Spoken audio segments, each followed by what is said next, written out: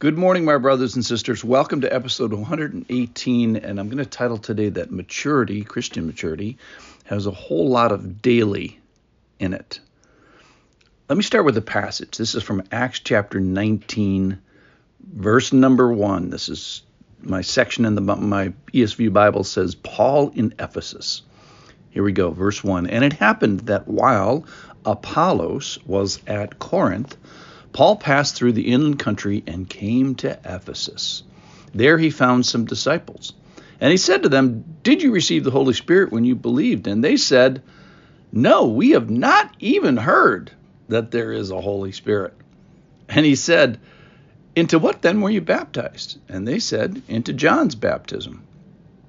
And Paul said, "John baptized with the baptism of repentance, telling the people to believe in the one who was to come after him, that is, Jesus." On hearing this, they were baptized in the name of the Lord Jesus. And when Paul had laid his hands on them, the Holy Spirit came on them, and they began speaking in tongues and prophesying. Verse 7, there were about 12 men in all, and he entered the synagogue for 3 months, spoke boldly, reasoning and persuading them about the kingdom of God. But when some became stubborn and continued in unbelief, speaking evil of the way before the congregation, he withdrew from them and took the disciples with him, reasoning daily in the hall of Tyrannus. This continued for 2 years, so that all the residents of Asia heard the word of the Lord, both Jews and Greeks. So when we left the story yesterday, you talk about this progressive maturity that happens. I said yesterday that Priscilla was a girl. Priscilla was a boy. Priscilla is the male.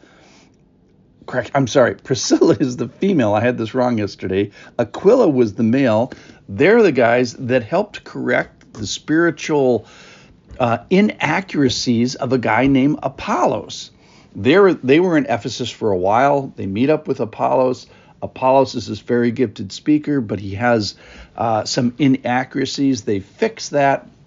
And then Apollos is going to go across the sea there to Corinth. And that's where we find Apollos as the story enters, getting more spiritually mature. That's where you find your podcaster getting more mature, correcting errors that Prisca was a boy, because he's not. It's a girl. She's a she. Aquila is the male. So it's funny that the lesson here about spiritual maturity and spiritual knowledge, that it's even happening in real time. All right. I just think it's hilarious in the story today that you have believers here who haven't heard of the Holy Spirit.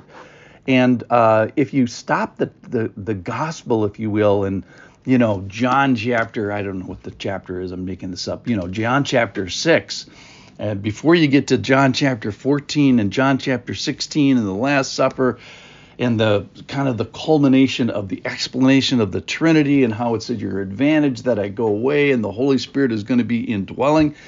If you cut the gospel off and you only have the first 4 pages or something, you can see how these guys got that particular message but didn't get the whole message. So Paul comes, completes the message, and they're baptized into it, and the Holy Spirit comes. It's interesting. One of the things that caught my eye was he explains to them about Jesus. They were baptized in the name of Jesus, and then they get the Holy Spirit.